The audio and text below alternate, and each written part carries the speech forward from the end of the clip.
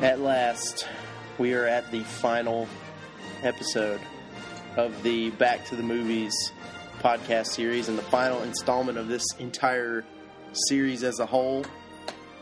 We are, I'm down to number one after 50 movies that I've watched in roughly 2 years. A little bit under 2 years, I think. And so today, our movie is the obviously the most commercially successful movie of 1983. It is Return of the Jedi, or I guess the official title now, although I don't think it was the official title at the time, is Star Wars: Episode 6, Return of the Jedi. And so to date, I've had kind of the Film Nerds crew, I guess you could say, hanging around and doing most of these podcasts with me. I've had a couple of guests that aren't usual members of that gang doing these podcasts with me, and I've got a new voice again with me today for our number one podcast. And I chose this guest today because I think he's going to bring a lot of perspective, just as far as I really wanted to talk to somebody who had experienced Return of the Jedi in 1983. I thought that was really important. I wanted to get what the impact of this movie was at the time. So I got somebody who did experience it. It's and for listeners of this podcast and of the Cinematrimony podcast who know my wife Francesca, née Francesca Roscoe, but she her older brother is my guest today, Chris Roscoe, and Chris is, among other things, he is a longtime Star Wars fan. So in 1983, I guess this was June 1983, if I'm remembering correctly. And what was your experience watching Return of the Jedi for the first time in 1983? Well, in 1983, I would have been about 6. I think we were living in Anniston. Just starting grade school. World is fresh and new. And so we go and see some Return of the Jedi. I had already seen Empire Strikes Back when I was a youth, an even younger youth, in San Francisco, in the Castro district, which is, for the listeners out there, apparently a notoriously gay district. All right. And my dad told me he was very mortified bringing me and him just kind of. It was the only place playing it or whatever, the only place closed, and he had no idea we were new to the area. And I don't know if you remember enough of that or not, but was it a particularly flamboyant screening? Were there a lot of costumes or something? I don't know. No, I don't remember the theater at all, but and the only part of the movie I remember is the end and getting some candy. Okay, I got a Darth Vader candy. But 6 is kind of the it's a pretty good age for watching a Star Wars movie, I think. Oh, yeah. Yeah, it was a nice introduction. And also to films in general. There was... it introduced a lot more crazy business to me than probably normal 6-year-olds would get. So, I think you definitely weren't... You were not among the people who, were the full-on... Let's say, people in their 20s and teens who were the Star Wars geeks, but you definitely are of the generation that grew up fully with Star Wars. Yeah, I got Star Wars. I was getting Star Wars stuff from when I was a very young kid. When I was the first grandkid born, so I was just inundated with Star Wars stuff. Right. And wept when I was given a Princess Leia. This will relate back to Return of the Jedi, but this was the Star Wars Princess Leia. It was a girl toy, and I was so upset that I got a girl toy. I couldn't believe it. Entertained even though it was Princess Leia. Even though it's Princess Leia, it's still Star Wars. You weren't old enough to appreciate Princess Leia yet. No, by no means. But, and then here's where it comes full circle. Like the epic tale of Star Wars itself. Right. You get to Return of the Jedi, and suddenly, I'm a little bit older. I'm in grade school now, there's these chicks, whatever. Yeah. When you're 6, there's 6-year-old chicks, yeah. Well, you're suddenly alerted to the fact that there's differences between girls and boys. Right. Yeah. And I think the movie opens and introduces you to that fact. But anyway, my point is, I've been getting Star Wars stuff since Star Wars came out. Mm-hmm. Basically. I was born in 77, and that's what they were selling to the people. Right. So, I guess going through this, because also you've grown up with it over the years, but I don't know that you would have had much of a critical eye as a 6-year-old, but I definitely think that like me probably. I mean, I had kind of a similar experience. It's just that they were already older movies by the time I watched them. They're, when you're a kid watching the original Star Wars trilogy, and there isn't anything else to it yet. Those are just some great movies that your dad tells you are really cool, or however most kids come to them. I think you just kind of accept it for what it is, and but I mean, I guess first of all, let's talk about how it holds up today, because I think everybody, the first time they see any of the Star Wars movies, for most of us, we're kids and we just accept it. We just take it in, and we just basically loved it for everything that it was. But I mean, I guess as you started to grow up, was there anything that started to bother you in particular about Return of the Jedi? No, a lot of your Star Wars hipsters, right, like to grow out of Return of the Jedi, and then they turn to Empire Strikes Back because it's the dark one or whatever. Mm-hmm. It's the cool one, and it doesn't have Ewoks in it or whatever. And at 6 years old, I didn't mind any Ewoks, and they're just little fuzzy whatevers. But right. I understand that even the Star Wars geeks that were teens and adults then just hated the Ewoks to pieces. So it was, even at the time, you think there were some people that didn't like it. Yeah, just because it had too much Muppets. But I like Muppets. So there's some really good non-Ewok Muppets in this movie. There's tons of good Muppets. In particular, I mean, even just setting aside Yoda, but we were talking about as we watched this, the band playing for Jabba. Those are some great little weird Jim Henson creations. Yeah, all with dudes underneath, right? With wires. Especially the and I don't remember if we looked up the name or not, but the singer, basically that's basically like the big ball on sticks. Yeah, I don't remember what the singer's name is. Who they she is named. Right, and they CG'd her, of course, in the they had her dancing around and special edition or whatever they called it. Was it special edition? Yeah, those were special editions. Yeah, and we're not going to talk really much about the special edition because Chris and try not to. Yeah, Chris and I were able to obtain a DVD copy of the original theatrical version, and let me just say, let me jump in here. Yeah, go ahead. When the special editions came out, I know that George Lucas said that he was never going to put out the old versions again. Like, the only ones you could get were special editions.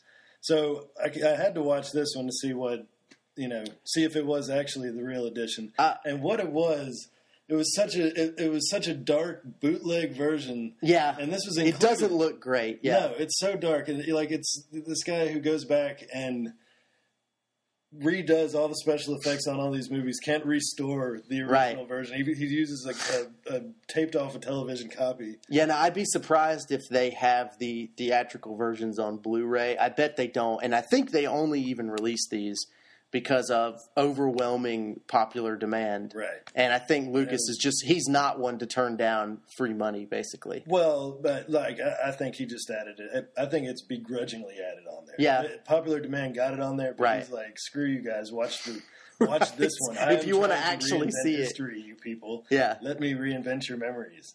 It's all very 1984. This is why we're not going to talk much about about special editions or really the prequel trilogy, because I think even those movies aside, these original movies exist, and I think they're worth talking about because it's almost like they were made by a different filmmaker than any of this other crap that we're talking about. It totally was, because he had different directors, except for the first Well, that's true. That's true. He was mainly just producing, and it was his original story. And if he had his way, all three of these movies would be one movie. That's how he was pitching it. It was one movie, which would have been the most clumped together, crazy mess probably ever. Yeah, it would have been. I mean, you have to think how much you would have had to lose to make it one movie, and let's talk about, I guess, the story from Return of the Jedi for a second, because a lot of people, one of the criticisms you read a lot, I guess, is that not that much that's actually central to the whole trilogy's story really happens in Return of the Jedi, that they've sort of tried to get that basically all the stuff that Han and Leia are running around doing seems to be kind of filler, so that we could stretch Luke and Vader's showdown as long as possible into its own movie. Basically. Now that you mentioned that, so this is how little of a critical eye I've turned. Right. That does add up, but it also it made such a great springboard. There was so much good stuff that came out of the whole Han and Leia getting together. Luke restarts the Jedis. Han and Leia have little Jedi kids. Right. Leia becomes Jedi, kind of. There was so much good stuff that came out of it.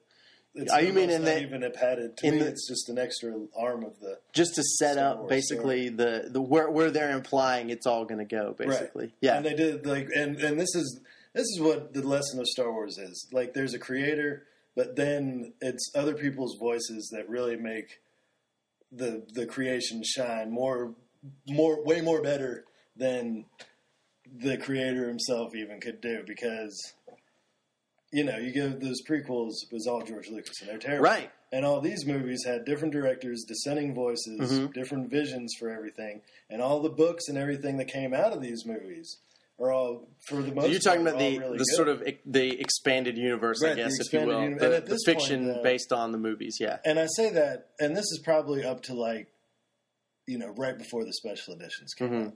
And then after that, it just kind of became this behemoth where they just churn, just a machine that churns out. Right. It's its own genre, basically. Right, exactly. Yeah. Well, but the original business was all very good. Yeah. And, one of the things, I guess, also that sticks out about this movie and that holds up so well, as much as George Lucas seems to be pained by the sacrifices he had to make in the special effects department, and that he wants to tell you that if he could have done it differently, he would have done it. Right. But he can say that all he wants. I've seen a lot of movies in this stretch of 50 here from 1983, including some space set sci-fi movies that look like absolute crap. Oh, yeah. And then, you look at really one of the opening shots, I think we noticed, and I don't remember how. I think actually before any of the Jabba stuff, if I recall, there's actually a little mini scene where involving basically the people on the new Death Star saying, the Emperor's coming. Yeah. Basically, it's basically Vader gets off the ship and says, "Hey, you're worried about me. It's the Emperor." All right, he says, "I'm much more forgiving than he is." Basically, right. But this so is after he's killed 7 captains. Right? Yeah. You don't have a great record if you're in upper management in the Empire. And this is how great Darth Vader was. You could smell the collective shitting of the pants of everybody in the Death Star when he gets down. And then, he seems cool. He hasn't choked anybody out. Right. And then he drops the bomb that the Emperor's coming. Right. And then it's even more like, yeah. Everybody's just like, oh, God. Well, so anyways, right before that, basically, the kind of the first big shot of the movie after the credits is one of those, basically a Star Destroyer flying over the camera. And that's how it opens. Yeah, but that shot is that alone right there is better than any special effects shot that I had seen up to that point in any of these movies from 1983. Right. It's so good looking, and all it was motion control cameras and models, and really well made models, basically. And it looks better to me, and I think this is objective. I think if you asked kids today, even kids who grew up in a CG era, if they thought that looked better and then compare it to something comparable that was a CG ship flying over, I promise you they would say that the Return of the Jedi opening shot looks better. Oh, yeah. Because it's physical. It's a real physical thing. Right. And it's just a trick of that's movie making right there. They're fooling the eye. But how much money are they saving? I bet I'm sure they're saving. I'm sure they're saving time, because it's probably faster to do a spaceship like that because you could just punch in an algorithm and say make it look different, right. Every 5 feet or whatever. The economy. Think of how many people it would take to build the models. I mean, it can't be more expensive because as much as they say these big movies like Avatar cost that are almost completely CG, as much as those movies cost to make, there's no way that it's more expensive to make models. No, and I think it's more expensive to do CG. Because they're just gouging away at the Hollywood people on how much the programs cost or whatever, the computers and everything else. Well, and at this point they've probably just made enough of an investment that they're convinced they have to do it that way. Yeah, they've set the price range. Right. I'd love to see somebody just try it one more time. Now, I'm not saying like reverse the whole Hollywood system, but let's have somebody go make a big fantasy, sci-fi, whatever movie and do some models. And I know Peter Jackson used a lot of models. Peter Jackson did, what's his name? And no, his last movie didn't. Zack Snyder. Oh, Zack Snyder has done models before? He does some of his, he does a lot of, like on Dawn of the Dead, a lot of that was actual plastiques and squibs and stuff like that. Oh, you're talking about in terms of like practical effects on the zombies? Yeah, sure. You'll see a lot of. Yeah, I mean, there's a lot of movies will just House of a Thousand Corpses. Yeah, Devil's Rejects. There was a knife thrown and stuck in somebody. Yeah, and the whole thing was CG. Right, and it just looks like garbage. But fantasy movies, I'm trying to think. Maybe. Well, I mean, I think if Del Toro, if practical effects are alive anywhere, still it's in makeup because I think that still matters to people. I think people, if our eyes tip us off a lot more to CG.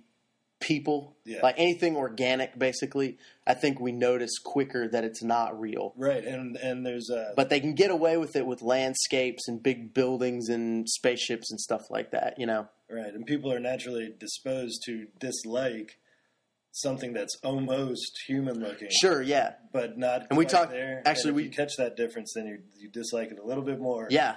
We talked about that in the zombie podcast series that we did. So, and by the way, everybody. There's a little promo for you. Go on iTunes and find the old Film Nerds Guide to Zombies. But I have to, and so should you. Yes, yeah, Chris, you should listen to it too. But no, I mean, I think that so basically effects wise, to me, this movie holds up incredibly well. I think it looks as good or better than anything even today. And I'm even the bigger sort of. Where it really gets impressive is the big spaceship battles, I guess, where like with the Super Star Destroyer. Where there's all the rebel ships, so many of them flying around, and we only get a few shots where you see a lot of stuff in detail, but they're really good, and it's almost hard to believe they pulled that off. Yeah, with all those separate models, and just had to use analog special effects. Yeah, what do you think about? I guess the Jabba scene overall, and I guess how that, because that's probably the most iconic thing from this movie that everybody remembers. The rest of it is sort of wrapping up, but the Jabba thing, you could almost pick that out and make it its own little standalone short film. Yeah, Yeah. As a kid, it was really disturbing because they were totally like, by the time you work out what's going on.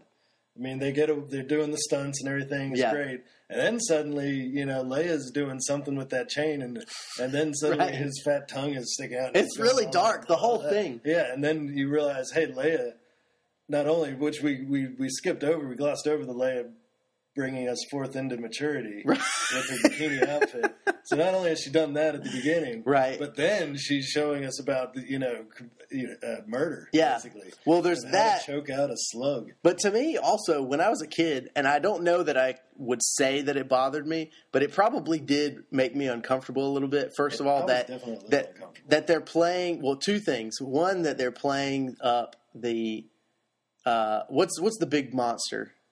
The Rancor, that the fact that he's sort of biting people in half for their amusement, that gets played up a little bit. I mean, it's supposed to be a little bit funny. You know what, though? Especially the pig getting bit in half. I've always loved things getting bitten in half in movies. When Godzilla eats the hillbillies or whatever. I mean, not Godzilla. King Kong eats the hillbillies. Right. Man. It just always works. It never doesn't work for me. It never doesn't work. Well, I mean, and stop motion on top of that, which I think the Rancor was that stop motion. Some of it's stop motion and some of it's puppet. But it's really no. I mean, it's a good effect and it's scary, but it's also I don't know, like especially the like girl dancer that he throws down in there. I mean, like that's basically what they're getting into is like this sort of heathenist Roman stuff, you know. Yeah. That's what's kind of going on is this big pit of sin, this den of sin going on, basically. Right. And then the other thing that bothered me was the Caligulatorium. That is nice. That's your word of the day on the Film Nerds podcast here. But the pit, the monster in the pit, is also just. I mean, I know that again. It's supposed to be. I know now as a 27-year-old that is written to be so over the top that it's almost like in a Monty Python way funny, where they talk about that you're going to be thrown in there and slowly digested for 1,000 years. Oh yeah, well, but if you're a little kid hearing that, that is some messed up stuff. Yeah, it's heavy, and but for the adults, you know, they know that there's over exaggeration going on, right? And they're entertained by C-3PO's flowery speech and whatever. Right. It's like, and it's like Sesame Street in that way. You know, it's for the kids, but then there's stuff for the adults also. Right. Yeah, it's definitely. I was more worried about the Sarlacc pit though. When I was a kid watching it, I knew that he was going to get out of the Rancor because the movie just started. Right. You know, but you didn't want any of them to fall in because they're all at some point about to fall in. Well, and I thought, you know, it was a very specific spot you had to be standing in to actually fall in. Everybody else knew where the line was. But they do throw Lando perilously close to it, and that's somebody that you could go, well, he was scooting himself he might go, they might kill Lando. Yeah, or, you know, and that's one of those points, they give you so many points when you think there's going to be a rescue attempt, right? Where the action's actually like going to full on kick in. Yeah. But yeah, I knew he was going to get out. And on the version that we were watching, it was so dark. That's where I think it's a bootleg. Was because you couldn't see anything in that pit. Like when with Luke in the black and everything else is black, the shadows were everything. And you have a very nice audio video system, right? Thank you. It was not like the television or, you know, the DVD player or anything like that. This was the copy of the movie. It was just terrible. Yeah. I mean, you couldn't see that whole part. You could see his head and like the skull he was reaching for. Right. And, yeah. It was. Well, I think you know. Also, it's we. You know, like I said, I wonder if he'll ever put this out on Blu-ray in the original version. But you know, if so, it may turn out a little bit better.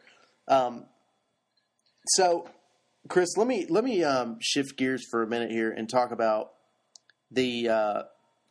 I had Jason Roach, who you're familiar with, but he was the big fan. Love the Roche. Yeah, Roach is he's a little local comedy figure around here. But Jason was here to talk about Trading Places, and amidst that debate, we actually he brought up to me that he just recently, as in this year, watched the 3 original Star Wars movies for the first time ever at the age of 27, and he had kind of an interesting reaction to it, and I want to play it for you and then get... you would never know. He seems like a well-rounded individual. Yeah, though I think he sort of deliberately avoided it for most of that time. And but it's just weird to find somebody our age that has never seen them until adulthood, basically. Yeah. And it's just interesting to hear somebody who didn't, like me and you, didn't grow up with it and didn't ever have an impression of it as a kid where they just are willing to accept anything the movie gives them. Right. So I want to play his reaction for you and just hear what you have to say about it. Here we go. Maybe this won't go on the podcast, but you do in Return of the Jedi too, right? Return of the Jedi, spoiler alert, but Return of the Jedi is number 1. That will be our final I watched podcast. That for the first time. When did you watch it?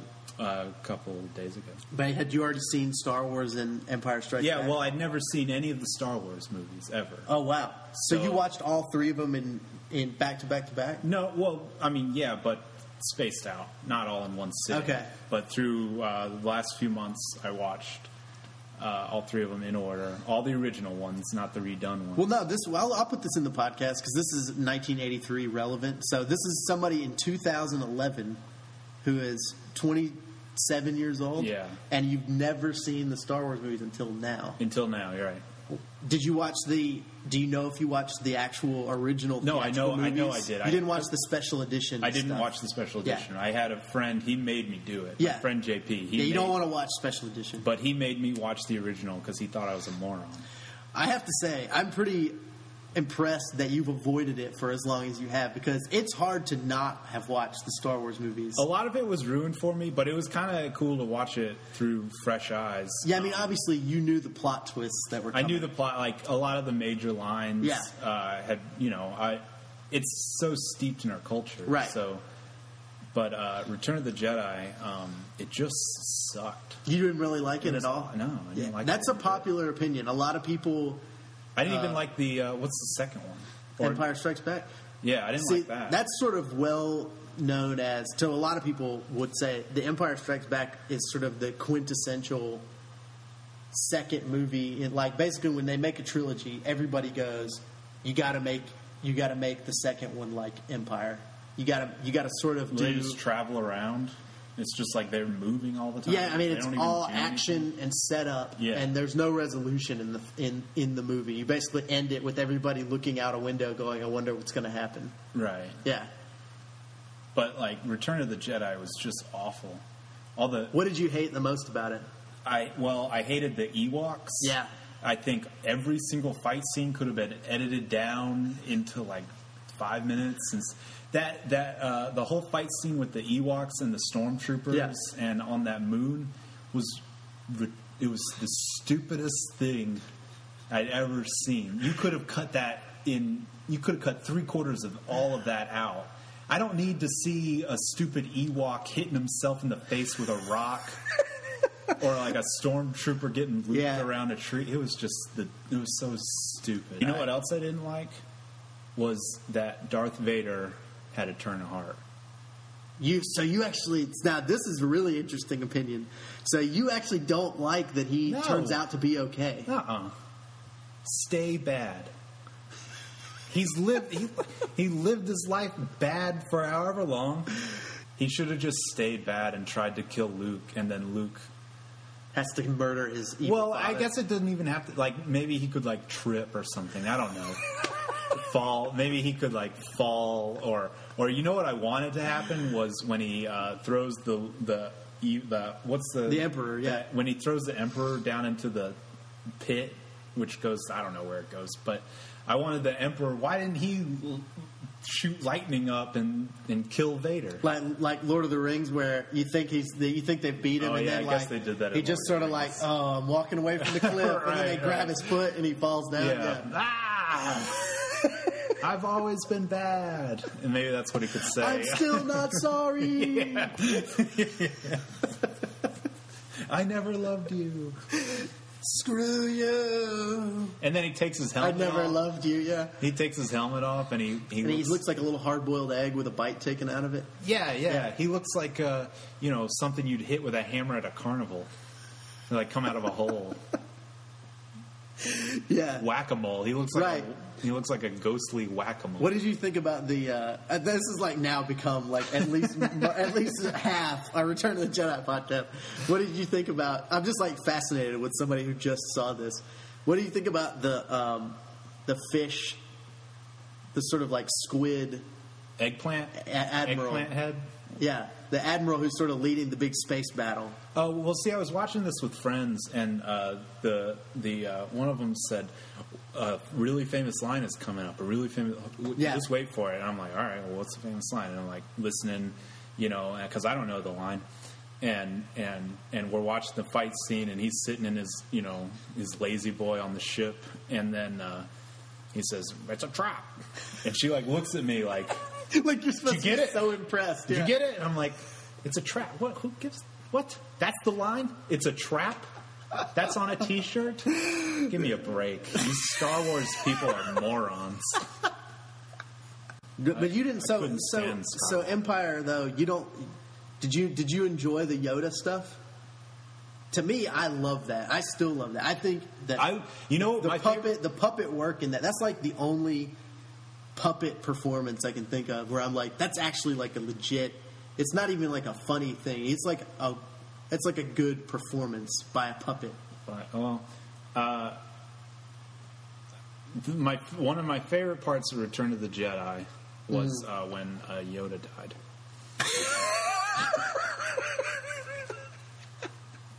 So you didn't like the Yoda stuff then? It was just hilarious when he died. He dies? Because he was like,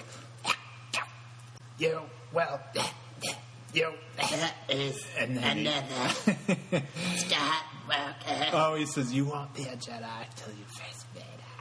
And then he dies. But think about all the jokes and references you're going to get now that you've seen these movies that you might have been missing before. I'll tell you, I didn't miss a thing. All right, so Chris, what's your take on the fresh approach in 2011 for first time viewer of the Star Wars movies? Well, he was pretty snarky about the whole situation. Yeah, snarky, and then kind of like listening to my grandmother talk about it. it is a little bit almost. It's I don't like those things. Right? Well, to be fair, first of all, I was glad when that gross monster died. Yoda. I mean, to be fair, I think that that Jason doesn't really. He's not the kind of guy who's generally into sci-fi anyway. Right. But that said, I think you're right that I think it's funny that it's almost like that if you watched it for the first time today, and if it came out today for the first time, I wonder if people would be like Jason and basically say, this is lame. Who would buy this? Well, but only because it influenced so many other things that have been just like that. Yeah. And I think maybe Jason's feeling the effects of that. It doesn't feel original to him because so many movies have copied it. Now it's practically 30 years later. So yeah, it's been done a lot. All of that stuff has been done a bunch. And his opinion of the Ewoks. This is a popular thing. Everybody loves hating on the Ewoks. Right. But here's the thing: as a 6-year-old, let's bring it back to the original.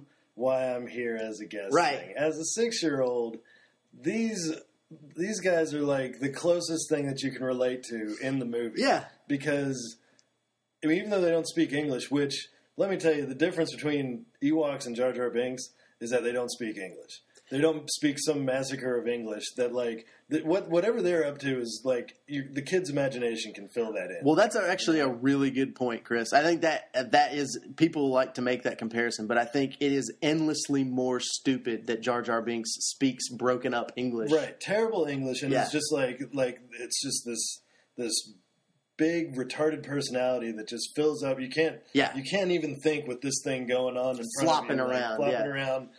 Making all squeaky noises and just being basically a retard. I can't say that enough. Jar Jar Binks is a retarded person, a retarded being, and even all the other Gundams were even worse. Well, and they did that with lots of other alien races in the prequels, and they didn't really do it in the original movies because you have the other the little sand people with the hoods on. Yeah, the Jawas. Yeah, the Jawas. They also don't speak English, and then basically, I can't think of another alien in the movie, another non-human in the movie that does speak English. Yeah, I don't think they do because they didn't feel the need to make everything instantly relatable for people to understand. Like the audience today is like, well, I don't understand what they're saying, so and I don't want to read subtitles. Yeah, because they gave us subtitles on a lot of them too. Yeah, Jabba had subtitles. Greedo had subtitles. Yeah, yeah. It's a respect that has faded for, like,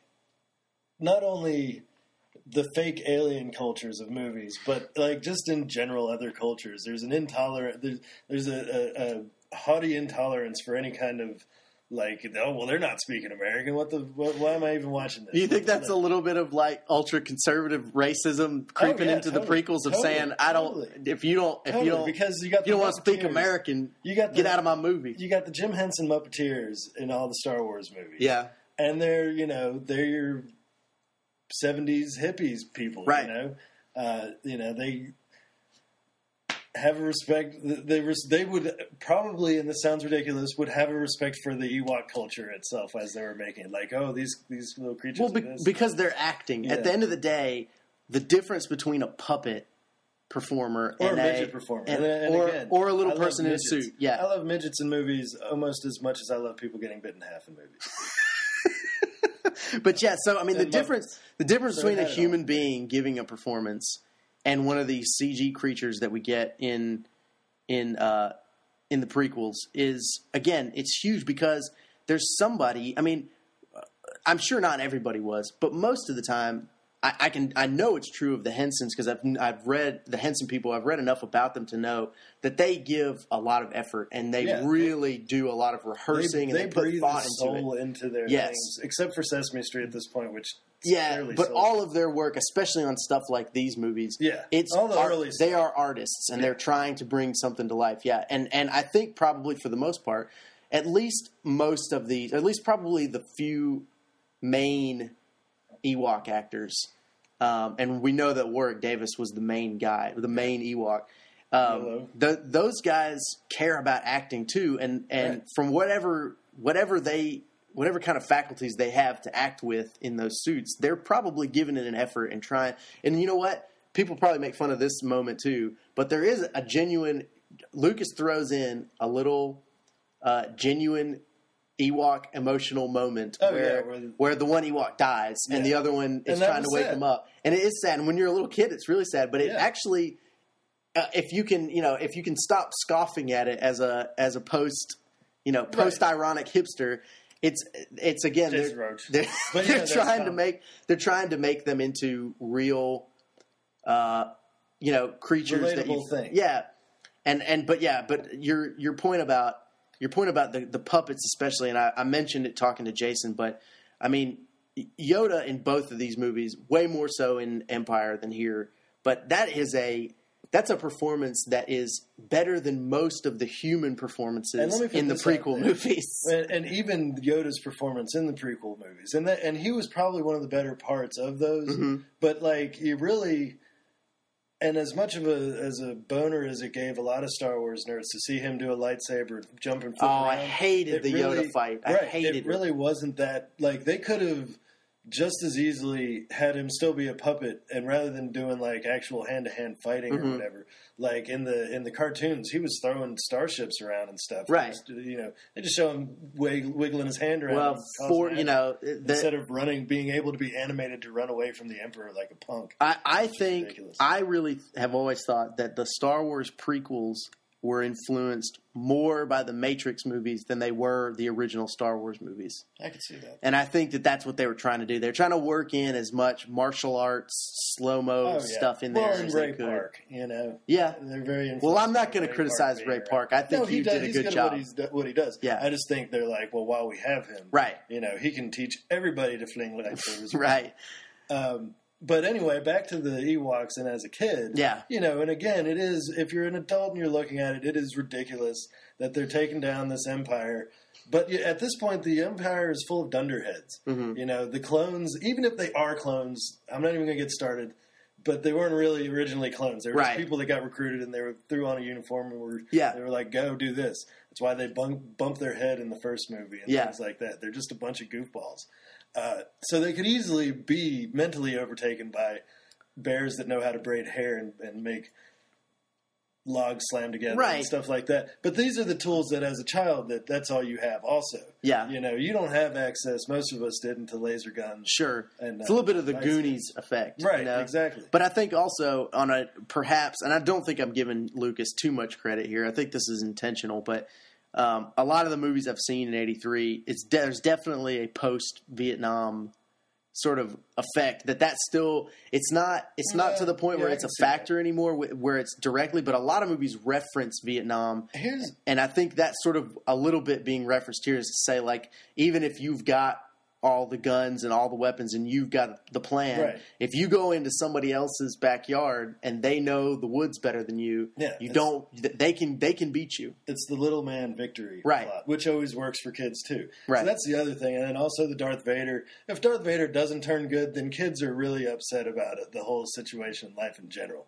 You know, they gave us until our 20s to be upset about that with the prequels. Right. But in the meantime, the whole Star Wars trilogy wraps up neatly. Darth Vader's a good guy.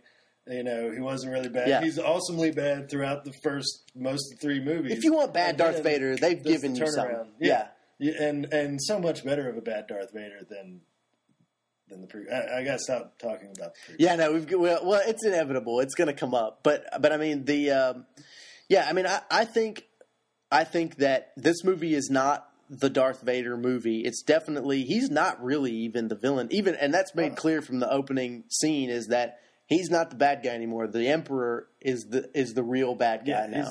He's the big baddie. Yeah, I mean, let's touch on a couple They more could be beaten points. by Ewoks. Yes, I guess they can. Oh no, here's something. Let me ask go you ahead. this. Maybe you know. I have a vague notion that didn't George Lucas adopt like a Korean kid or something? I don't know. I want to say he's got an adopted Korean kid. If this is incorrect, somebody can write in and leave a comment that I'm totally off the mark with this. Well, here's my where thought. are you going Before with we it? find out if this is true or not. Hang on. I'm thinking, he claims his kids influence, what he does for the kids. So it's like, if he did adopt this little Korean toddler or whatever, it probably was a lot like an Ewok to him. And then by the time it's gotten older and listens to hip hop and is a teenager / 20-year-old, it's probably a lot like Jar Jar Binks to him. So basically, that kid's got more annoying, and that's why his movies got more annoying. I think that it's cultural. Well, thing. I can say he did adopt a daughter in 1981. It does not really tell me about her national origin, but he adopted a daughter in 1981. So that would have been pretty fresh on his mind when he was making Jedi, and it certainly could have influenced the fact that there are teddy bears running around. Right.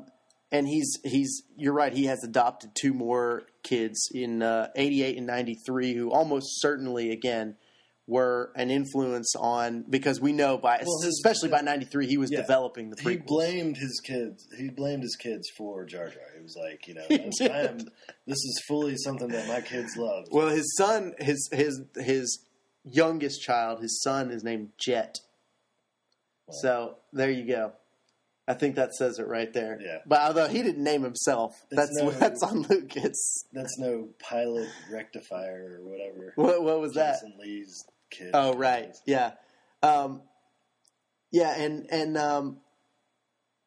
So what do you think about the fact that this movie, I guess, was, at the time, this is the only option available because this is the pre PG-13 era. Yeah. But I guess because this is the thing I think about a lot. I watched this movie when I was a kid, and I don't really remember how old I would have been the first time I watched them. I think I was at least in 5th grade. So I was older than you were the first time I watched them. Yeah. I think. I was about in 5th grade. But I guess. Francesca and I talk about this a lot because now we have a daughter and we have a son on the way, and we think about because it's going to be a major thing in my life of when I show my kids the big important movies. I want my kids to have good taste in movies, and they're definitely going to watch the Star Wars movies at some point. But this is a PG movie. Well, would you think if it came out today, all the content in it and everything is it PG-13 or is it PG? I don't know. I would say, you got a choking Jabba, and then they shoot that whole ship down and kill everybody, presumably, in that. And then also, you got the hand getting cut off, but that's a robot hand. That's I don't know. true. I think you could probably pull off a PG I stuff. think the Jabba stuff, swearing. the only place where it comes close is really the Jabba stuff because there are There's the people being killed by a we didn't talk about that where the droid is being tortured and screams. Yeah. Oh man! And as a kid, I was like, that doesn't occur to me. Like, why was this programmed to feel pain? Right. It was just like they're doing something terrible to that poor robot. garbage can. Yeah. Why is it screaming? Well, That'll set a dark tone. see, I think the only thing that would push it over the top, the only thing that I would worry about if I was showing this to a kid is the stuff where the Rancor is eating people. Right. But and other that's than only if that, they're susceptible to like big scary monsters. yeah. You know? I mean, other than that, it's really probably pretty safe. Yeah. But you know what? They have to want to watch it. You can't force kids to watch stuff and hope that they'll appreciate it. Well, that's true, 'Cause they Chris, won't. and They that's might good. just resent it. That's good life Become advice for snarky me. Adults like Jason. Because I am going to force them to watch. You know, I'm at some point there are going to be some movies where, like, They're damn gonna it, sit kids, and we're watch sitting down and Steven watching Spielberg all through the 4th of July weekend. this. Kids, when I was 7, my parents made me watch E.T. and I cried too. So you're going to do it. You are going to love this magic. You love are- it. Are you feeling the magic of Hook? He's going home, kids. Get ready to cry. Yeah. So I don't know. I think you make. E.T. still makes me cry, if I may. And not cry bawling tears, but I still get the lump It's in a my sad movie, man. It will always put a lump in my Listen, that's the first time I ever cried at a movie, and I didn't understand what was happening to me. Yeah, you know what? I did that. I was angry at myself because I didn't know why I was crying. that was a theater one for me, and I cried a little bit in the theater. But I knew why, because it was sad. Yes, Flipping sad. it's very sad. He leaves. He was well, and when he was dying, I think that was the worst part. Was when he was Right. dying and they were getting separated, and the whole thing. It's pretty intense. It's an emotional trip. Well, I hope Ben Flanagan hasn't been listening to all this, by the way, right now, because Ben Flanagan has not seen E.T. It's an abomination. Yeah, I know. Well, we shouldn't. I'm have to thinking give about. spoiler alerts. No, you don't have to give Come on, spoiler Ben alert for Flanagan. E.T.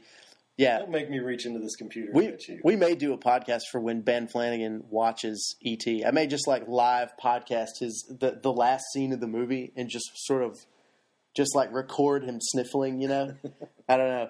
Well, Chris, thanks for going through this movie with me. Are we done? And I think I mean, do you have anything else you want to point out about the movie or any other points you want to make about it?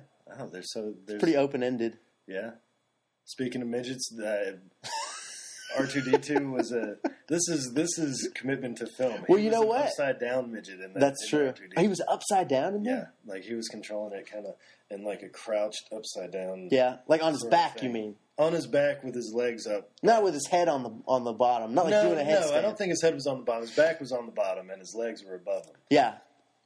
Well, So I mean, they put these people. there's human performance in R2D2 as well. which is why he's so great. Yeah.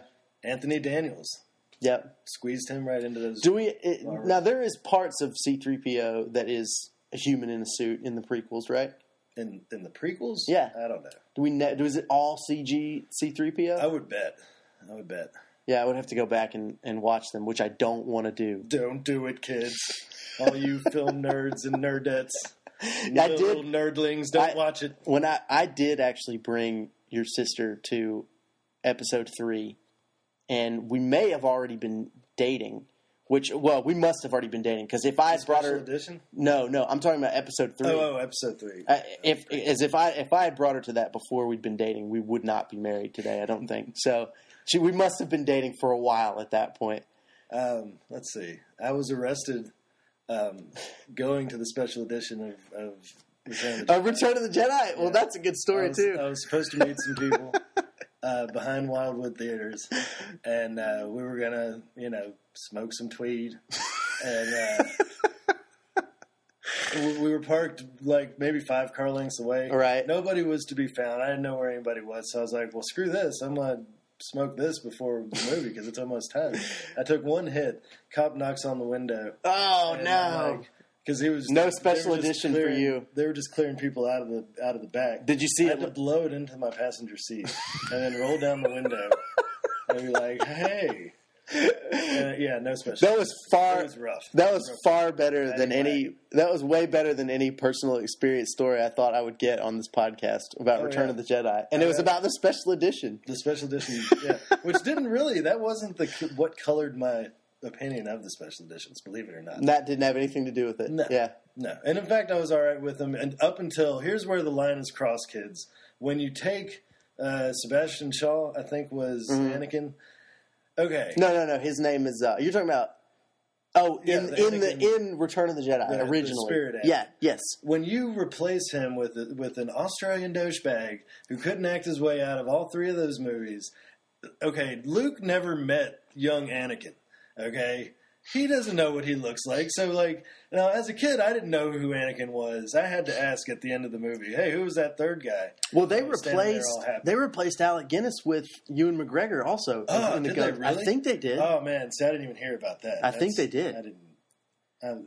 Yeah, I'm not sure. I think I'm going to be sick. I think they may have. Alec Guinness, it's one thing. This guy didn't have any lines, but you know, I mean, that's like his probably gem in his cap. And he gets cut out. Movies. At least they let him all the way cut out. Well, they let him die. Still, they gave him the death scene. I don't think they replaced him dying with Hayden Christensen. No, that would be ridiculous. Yeah. But they replaced his Jedi spirit, which Right. just doesn't make any sense. Yeah. That's so stupid, George Lucas. If you're listening, that's the stupidest I thing really hope ever. he's listening. And if you replace Alec Guinness, then I may have to just, like, I don't know what I'm going to do. I've already stopped buying stuff for the most part. I like to This think. t-shirt. Oh, you are wearing a Boba Fett T-shirt right now. I should have pointed that out. It's awesome. Yeah, I like to think George Lucas goes on iTunes every morning and just searches for all of his searches for his name and for any podcast mentions that he might get. That's right. And He's been waiting for this one. He'll pull this up and he'll just be weeping in his breakfast as he listens to it. does he hate me so much? I used to love him. I used to. I honored him and revered him, and then he just totally Yeah. Because here's the thing: Star Wars was the franchise. It was the thing in life that never sucked. It was always. It was like a warm fireplace hearth in your home of your subconscious that you could always go back to. And there's really no equivalent since then. I mean, I can't think of anything that has come out since then that's like, let's say it's as a franchise that has been as just universally revered as those three movies were for a long time before there was anything else to judge them by. Michael Jackson is the only other thing I can I mean, in general. even Lord of the Rings, they're not as universally loved as the Star Wars movies because I don't think they're as poppy as the Star Wars movies were. And I have those on DVD and never watch them because they're so long. I thought they were. I good love movies. them. See, I grew up with those in a way because I watched them. To give to them. Yeah, I mean, I watched them in high school, and I would say because I'll never know what real disappointment people like you must have felt when they watched episode 1. Well, because to me it was just like it was confusion until episode 2 because you're like, well, maybe. You're trying to rationalize. Yeah. But I'll never. People my age group. And I'm not that much younger than you, but I'm younger enough that Star Wars didn't mean to me what it meant to you. And I mean, the only thing I can think of is, I'm pretty excited about the Hobbit movies now that we're hearing about it. And I would say I'm so sure that they're going to be great that I'll probably be mad for the rest of my life if those movies suck. But I still don't think it will be because I won't have had to wait as long. No. And I still don't think I'll ever be. I feel the pain that real Star Wars fans must have felt when Episode 1 came out. There was such a rich tapestry that had sprung forth from these first original movies. So much great stuff came out of it that, got us through until these new movies came out. And, we just all went for it. And yeah. It was like, hey, there was a sign that said, get a kick in the face by a hobnail boot. And that's what we got. It was ridiculous. That's the pain still lingering, but at least you did. So you saw Empire in the theater too. I saw Empire in the theater, but I only remember I remember the part when Luke fell down in Cloud City because I thought that was the ending. It kept having fake out endings, right? So I remember that, thinking it was the end, and then I remember the actual ending scene. Right. And that's about all I took away from it as a kid. I don't know what I was doing. Well, it's cool. I mean, look, there's not a lot of movies that you can tell that'll be worth like telling the grandkids like, yeah, I was in the theater when that came out. But I think the Star Wars movies, the original Star Wars movies, are probably as iconic or more so than any movie that has come out since then. I mean, it's hard to think of anything that feels more like it's an untouchable, just, Which is why it's so terrible that it's been touched so much. It's like molestation by a father. It's the worst thing you can do. Like, he just totally made this beautiful child and then went back and was like, but really what you need is all these other computer animated things popping around and being distracted. Yeah. Well, people, I think... Now you're a pretty piggy. It's different than so many other just... it's so much different than a remake because not only did he... I think people feel like he really did damage the original movies because of the fact that he used them as a base for the new stuff, and that he sort of did things that rewrote them in a way. Oh, in the way that you do things to rewrite something is the way. And I think it's exactly what he did. Yeah, and I think there's no in a way. But I think to me, and there's been the Film Nerds crew has discussed this a lot, and they've discussed George Lucas a lot, more so with what he did with Indiana Jones than with this. But Indiana Jones is almost excusable, almost. Because I saw that. I finally gave in and saw that on Netflix. Yeah. And a lot of people hated a lot of that. And there was a lot of patently stupid things in that too. But not like franchise ruining. Although I do think, I think the further away these movies all get, and the more in the past they are, provided he stops, and he might not, he might keep this going. Yeah. And there's talks of it. But I think the further away we get from it all, I think people are going to separate it, and a couple generations from now, people will go, well, look, these three movies are just like they'll do with all unnecessary sequels and remakes. I think they'll go, these three movies are great movies, and there's a bunch of other stuff that was associated with it, but it's not really worth talking about. Well, that's a hope for the future. Yeah. But I work with stupid kids. Right. One of which, and maybe this isn't the popular notion, but I have a sinking feeling it is, likes Clerks 2 more than the original Clerks. See, that kind of stuff. That's insane. Yeah, there's only one such a piece of garbage. There's only one thing that's ever acceptable to say, I like the second one better than the first one. And that's The Godfather. Godfather, and to me, and this is a debated opinion, but Texas Chainsaw Massacre. I love Okay, well, I can't speak to that. In my opinion, I will take on all comers. It's so much better than the first one. Yeah. Because it's so crazy. But it's rare, especially when you have something like, and Clerks is a good example. That was one, and he flared out. He's a big George Lucas guy. Yeah. And he flared out just like George Lucas, but a lot quicker. This is a thing that didn't start happening until after 2000, where we have these sort of special, unique, iconic movies that got made. People love them because of how different they were, and that they were the first of their kind. And then even the same people that were involved in them, they come back 10, 15 years later, and they make a sequel, and by now they're so different. They're such different people, and the original movie they made has gone on to become. It's been redone and borrowed from so many times that the sequel can't even come close because it's just a pale shadow of the original movie. Yeah, and if I may, in Clerks 2, Rosario Dawson is Jar Jar Binks. There's a whole scene where she's just dancing. That's great. It's just her flopping around and dancing. Yeah. That's what it's about. That is. I don't think we can top that, Chris. I think we're going to have to go out on that note. Well, you know what? Can I get? I got one more story. Go ahead. Story. My grandmother. This is my episode 4, I guess. Okay. Story. When I was a kid, a very young kid, I was loving Star Wars and everything. My grandmother was like, "Oh, I hate Star Wars," and I was like, "Well, that's crazy. Why would you hate Star Wars?" And she was like, "That's just so scary to me. When we went and saw it, I went and saw it with your uncle and your grandfather and everything. And I went to sleep that night, and I dreamt that I was on the Millennium Falcon, and it was flying around and all out of control, and it was the worst. It was a nightmare." And to me, that was so crazy. Because that sounds like the coolest dream ever. Right. I wish I was dreaming that I was on the Millennium Falcon every single night. Yeah. But this is like, she's one generation away from the people who thought that the train was coming through the movie theater. Right, and screamed. So, it's the power of cinema, I guess, people. Well, and we're basically one generation away of people who watch the Star Wars movies, apparently, and say, it's totally lame and unoriginal. If Jason represents anybody else, which I think he probably does. I think he probably does. Yeah, that's why he's a good comedian.